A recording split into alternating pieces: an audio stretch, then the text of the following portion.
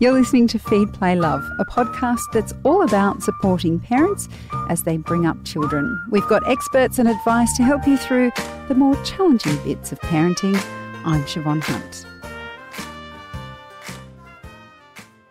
As travel outside of Australia is again a possibility, parents might be planning their first trip overseas with their new baby or child to see friends and family. That means you may be travelling with a 2-year-old who's never been on a plane. Or maybe you have a newborn. Either way, Mothercraft nurse Chris Minogue has got your back. She's helped hundreds of families get ready for international and interstate flights with their children. Hi, Chris. How are you? I'm very well, thanks. So it is a bit of a weird thing to get your head around, isn't it? But if somebody had a baby in lockdown and their family is in Perth or especially Perth, but anywhere overseas. They haven't seen them. They haven't seen their family. It might be their first time going home. And I appreciate that there's a big difference between travelling with a newborn and a toddler. Yes. So shall we start with the newborn? Yeah, I think we'll start with that under one, Okay. before they're moving. All right, so before they're moving. That is so optimistic. My children were walking at 9 months. So okay, that was very early. That was very early. And, we were all like, yeah, aren't they smart? Damn it, why can't you keep just crawl? Yeah. Just put a brick on their back. So with the under ones, yes. Is there anything we need to do before the flight in terms of talking to the airline or anything like that? Look, I think I've just seen in the last month or so this sort of explosion of everyone wanting to travel. They haven't seen family for such a long time. So not so many I need to go on a holiday, but more I need to see my family and I need to get there now. And I think because we've had this shutdown, no one knows how to move their babies around. They haven't even been down the coast for a weekend. So I try that first. For instance, yes. One client I saw about a month ago who was travelling home, taking her baby home. So her baby might have been about 9-10 months old, had sort of hopped in lots of different hops to try and get to where she wanted because she was considering the COVID cases in every stop. So she was trying to avoid countries, obviously, with big, high COVID numbers. And in the end, I said, well, that's true. You've done a great job of hopping around the world. But what could have taken you 22 hours now takes you 38 hours. Wow. And that's a lot in a baby. So babies really only cope with 2 hops. So if I was going from here to Ireland, I would sort of go through the Middle East because it's 1 hop from, here to Dubai, Dubai to Dublin. You could go here to Singapore, Singapore to London, London to Dublin, but that third leg does them in. They're just over it by that stage, the constant moving. So that's one thing to consider. I'd consider the shortest route with the shortest layover, okay? And then to test it out, I always say to parents, take your child, sit them on your lap for a complete hour and then multiply by 24. And that's not to scare them, but it's just to give them a sense of what it's going to be like and what do I need to think about in order to do that. And my take-home hack is when you have a child that's under 12 months, the more night flights you do, the better the whole experience will be. And Australia is really good for flying out because there's a lot of flights to Europe that actually go at night, like 9 o'clock at night, 9:30, 10 o'clock at night. And so that really works with a family with young children. They have a long day at home, they have a little nap on the way to the airport, and then they start their night sleep as they get on that plane. And it's going to be much easier. So just sitting down for a moment and considering how we're going to get from point A to point B. Then we've got to navigate things that we haven't navigated before, like wearing a mask the whole time, as in an adult. So that baby's going to spend the whole time pulling the mask down because they're quite good at pulling the mask down now. So babies are wearing masks? No, the adults. Oh, the adults' masks they're pulling. And you're wearing a mask from the moment you hit the airport to the moment you hit goodness, I hadn't even thought of that. I know, there's these tiny little things. The good thing is the aircraft and the procedures around cleanliness and cleaning and all of those two things are at a really heightened state at the moment. So I think you can feel comfortable that the aircraft you're getting on is going to be at its cleanest point, and the measures they're putting into place are really going to help you arrive with less chance of getting COVID. Okay. So something that I always struggle with, it's been so long since I've been on a plane, but you need to really consider what's going to be in your hand luggage. Absolutely. Right? And I'm just curious because I know you've travelled with babies as well. You might get lucky and your baby might sleep for a long period or whatever. Yeah. So how much of your hand luggage is going to be for them, and will you have any hand luggage left for yourself? No. You should see the look Chris is giving me, like, are you crazy? Of course there's no space for your stuff. So I think this is where we get a little bit lost in how we travel, how we physically move the baby from point A to point B. So the first thing is usually under 12 months, I'd be putting them in a sling so they're off the floor, they're up, I can deal with them, such as put a dummy in, hand them a toy. So one of my little hacks is if they're in like a carrier, a pouch, then I use dummy chains to attach a toy to it so it doesn't drop on the floor, and you can just pull it up and give it to the child, whether they're facing forward. If they're small and little, you won't need to do that. But if they're sort of in that 8-9 months, I just attach toys to it and pull it up. I'm not one. I have never, in all the years I have travelled, and that's a lot, I have never used a pram in the airport. I only ever use a pouch. So everyone goes out and gets this pram and it needs to be up here and it needs to fold and everything. But actually in the transit, I've never used a pram.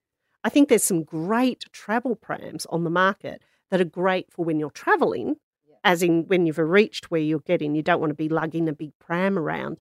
But in the actual arrive at the airport and get off in I don't know where, I've never used a pram. I've only ever used a pouch. So I think sometimes we end up with a lot of things because we need a lot of things. When I'm helping a client to pack, I usually halve whatever they've got.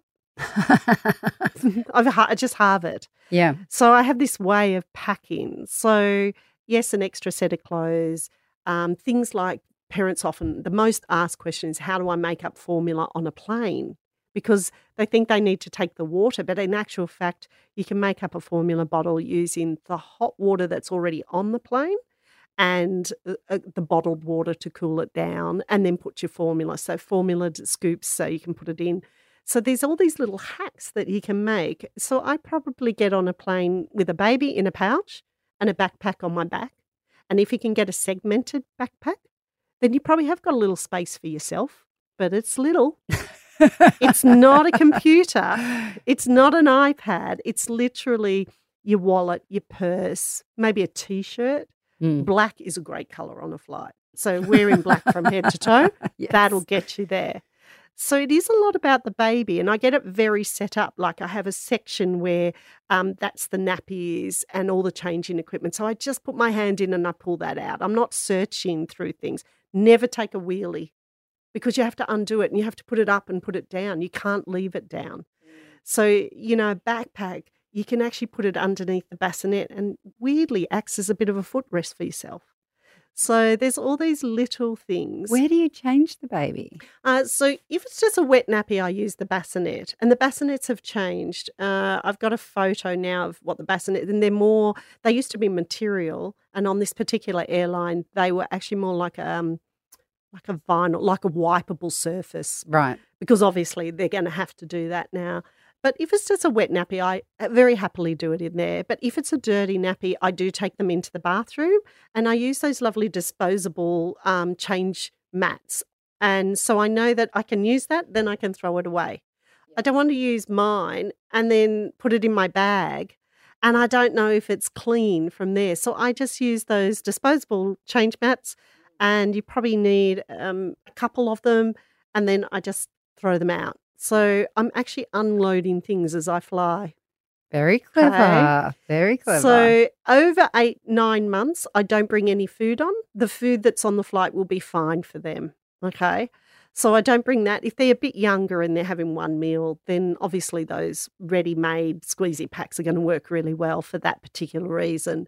So I really consider what I don't need to take on board, because the less I take, the better I'm going to travel. If you're traveling with your partner, sure, you could have a backpack for the baby and a backpack for yourselves. And of course, funny reason, all the partners want to bring a computer. We're like, what are you doing? Get rid of the computer. So, I'm like, put that, because that computer has to come out every single time you go through security. Yeah. So you have to consider whatever you pack, some of that has to come out at security. So how many nappies would you take? Well, from here to London, I take 8. I love that it is precise. 8 I've nappies. done here to London so often, but I take 8 because babies dehydrate. Well, we all dehydrate when we fly. So it's not like they're going to be weeing all over the place. They're actually going to dehydrate. So you don't need as many as you think. Right. Okay. Only take one set of clothing. And if you're going to somewhere where it's cold, if you're leaving from warm, then yes, you'll need a jacket or a cardigan or something like that. I take 3 sort of toys for them. I take the thing that people have to understand about the bassinet is they're very narrow. So even if you have a baby that hasn't been wrapped before, if they can't keep their arms down into their body, they're not going to sleep for very long in that bassinet.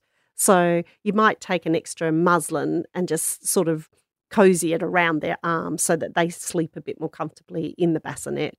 So there's all these sort of little tricks we can do. But yeah, I would lay everything out and then I'd halve it. Right. Except if you have 8 nappies, keep the 8 nappies. Yeah. Speaking of that dehydration, though, does that mean we need to be conscious of how much we're feeding them? We do. So when we have, say, a breastfed baby, a bottle-fed baby, we know how much they're having in the bottle. So it's a little bit easier. We can feed them a little bit more. But a breastfed baby, we feed them every 3 hours. And on the long stretch, say you were having a 12 or a 13-hour stretch, you can have one period of 6 hours where we don't have to feed them. But I usually set them up with a couple of quick feeds. So they might have a feed over the first 6 hours. They might have 3 feeds in that time. Then they might have a sleep, like for 5 or 6 hours. And then I start feeding them every 3 hours. It's really important with the breastfed baby that mum's also dehydrating just as quickly. So she needs to keep her fluids up to keep that going as well. The bottle-fed baby, not as much, because we can see how much they have. And I still feed them a bit more frequently, but I don't have to be as conscious about the dehydration that happens when you fly. And, of course, your oxygen level drops a little bit too, so you can often feel tired or the babies can feel irritable, like a bit of air sickness, but that irritability is usually there because the oxygen level just drops a little bit. What about toddlers? Okay, toddlers are a whole different kettle of fish. Because their sleep patterns, I mean, when they're... Well, they don't stand still. No, that is also a problem. So I think you're a very game person to put anything from about 14 months to 2 on a plane for a long period of time. Right. But I've just found this new thing that might help. So my take-home message, if you really need to go home, and lots of people really need to go home, and they're obviously going to have babies in this age group because of the COVID. So the first thing I'd say is you need to buy them a seat. You really do. If you put a 16-month on your knee, it's just going to end in carnage by the time you get off. Because that 16-month-old doesn't sleep on your knee for very long. And when you go to eat, where are they going to be? And when they're going to eat, they're going to be on top of you. So that is the one where I do say hold them for an hour and then multiply that by 24 hours. So I think you really have to consider, again, I would still suggest the night flights, because at least if they were asleep, you've got half a chance of that flight going well. So 14 months to 2 is difficult, and I think you need to know that from the start. It doesn't stop you from going home. It just gets you in the right headspace. But if I could afford to put them on a seat, at least you've got that physical space. But then I found this thing. I know it's in America, but I think everyone should work out how to find it. And it blows up and it sort of fills the gap, and it has a footrest. So it's like a little bed. It's called a flyaway. Oh, okay. I think I've seen and it these. blows and it sits on the seat, and then it sort of has a foot pedestal and it fills the gap. And I think for that age group, they would have somewhere comfortable to sleep. Yes. So I think you really need to think about it. And again, take the shortest possible route. Breaking it up doesn't help. And it doesn't help because if you fly from here to Singapore, then you need to get out of the airport into a hotel, undress them, redress them, and get them back out onto a plane the next day. I think if you're going to terrorize yourself, you may as well just go the whole way and hand it over to a grandparent on the end and say, we'll be back in 2 days' time. But the good thing is the food's there. Don't bring food. Simplify it really easily. No And snacks for that age group? Sorry? No snacks for that age group? Oh, they have pretty good snacks on the flights. Okay. But I would probably, those little lunch boxes you can get for that age group. I'd probably fill it, but I wouldn't be bringing the food for the whole flight. You have to throw it out anyway. True. So, I think rely on the fact that the airlines do know how to travel with children and they do know how to bring food out to them and they bring it out earlier. So at least you can get one meal down before the next meal's on top of you. But I think you really need to do it for that age group, which is very different to a 2-year-old. A 2-year-old knows how to sit on the seat. A 2-year-old can use their concentration to watch an episode of Peppa Pig. If you've ever seen a 17-month-old watch an episode of Peppa Pig, they just go Peppa Pig and then they walk away. Right. But I imagine even with a 2-year-old, how do you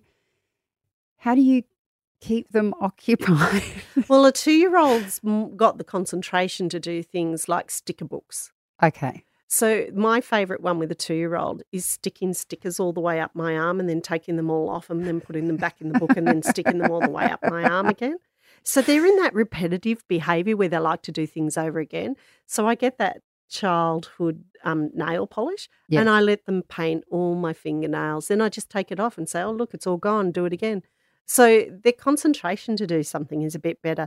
They will probably watch an episode of something on the television. They're more likely to go to sleep and stay asleep. Like once they're asleep, they stay asleep. They're not like a toddler who might be still waking overnight. They're not like a baby who wakes a couple of times overnight.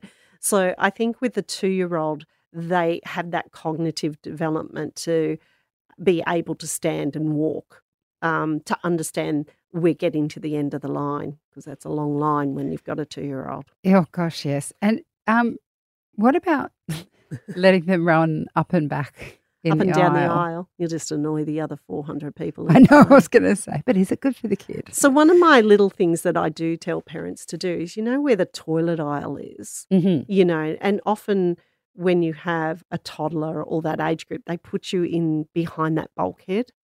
So sometimes when the plane is really quiet, I get a couple of balls and I just sit at either end of the toilet aisle. Yeah. And I just run a ball backwards and forwards for a few minutes. And I don't think people mind that because the child's quiet and they're just moving their body in a different way. I don't think people would really arc up about that. I think they'll be tolerant of that because they'll be more tolerant than that of a screaming child. Oh, God, yes. Yeah. What about when you get to the other end and it comes to sleep? Jet lag. Yeah. How do you, I know you have a specific way of looking at. Yeah, that's right. So when you land, I'll take the example of London, but when you land in London, you tend to land in London either early in the morning or at lunchtime into London. And whatever happens on that flight, you have to pick the day up as the time that you landed. So if you landed at 6 a.m. in the morning and that child has not slept and then thinks it's going to sleep at 6 a.m., you'll have jet lag for a week and it'll take the full week to get out of it. So wherever you land, at whatever time you land, you have to pick the day up as if you were in Sydney and it was 12 o'clock and it's time for a nap or it's time for dinner at 5 o'clock. The faster you get them into their normal day routine, the quicker their nights will turn around. But I have a trick with the jet lag. So, you do that, you work your day through to putting them to bed at night at 7 o'clock at night. And then they wake up at 2 in the morning going, plane, car, bus, and they're wide awake. I don't fight them. I just get up. I use a 2-hour rule on the first night and then put them back to bed and wake them at 7 o'clock in the morning. And then the next night, an hour and a half, wake them at 7 o'clock in the morning and so forth until you're just putting them back to sleep by the fourth night and they'll wake up in their natural window. So there's a few tricks to get them back on time really quickly. So the minimum's probably 3 nights. But if that child oversleeps in the day because they're jet lagged and they have 4 hours sleep, it will take you a week or more to get them out of jet lag. So speaking of that time frame, Yeah. again, this is something I know you've said to me before. I can't remember the answer though. If you're travelling somewhere like London, Ireland, anywhere that's over 14-hour flight, and you have a child under 2, let's say, how long should you stay for? If you break it. Oh, yes. Once you're there. Yeah, once you're there. So I wouldn't do a trip that far into, say, Europe or America under 2 weeks. Okay. So, and also when you consider, because everyone's taking these new babies home, as in under 2-year-olds home, no one's seen them. So they think they'll do the quick map of England.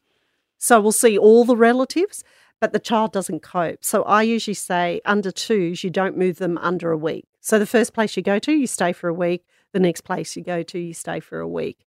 If you keep changing the environment every couple of days, they'll never settle. It'll just be compounded because they need, as you know, with children, they need that consistency. They need to feel that they're safe and secure. So if I keep jumping every 3 or 4 days, it's not going to be a holiday. It's going to be not nice, not very nice at all. So 1 week, and they need a 2-week span to get over the jet lag, enjoy themselves, and then come back and then go back into jet lag again. Excellent. Yes. At least you've given us some really good tips to make it more fun than not. Yeah, and I think the thing is you need to do it. I think we should all do it, but you need to think about it before you do it, and then you'll find that it's not as bad as you imagine it could be. Well, Chris, thank you so much for your advice today. That's an absolute pleasure.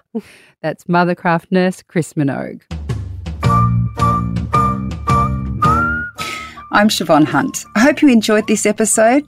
If you did, please rate and review us so we can reach and help even more parents. And if you have a topic you'd like me to cover, send your email to feedplaylove@theparentbrand.com.au. See you next time.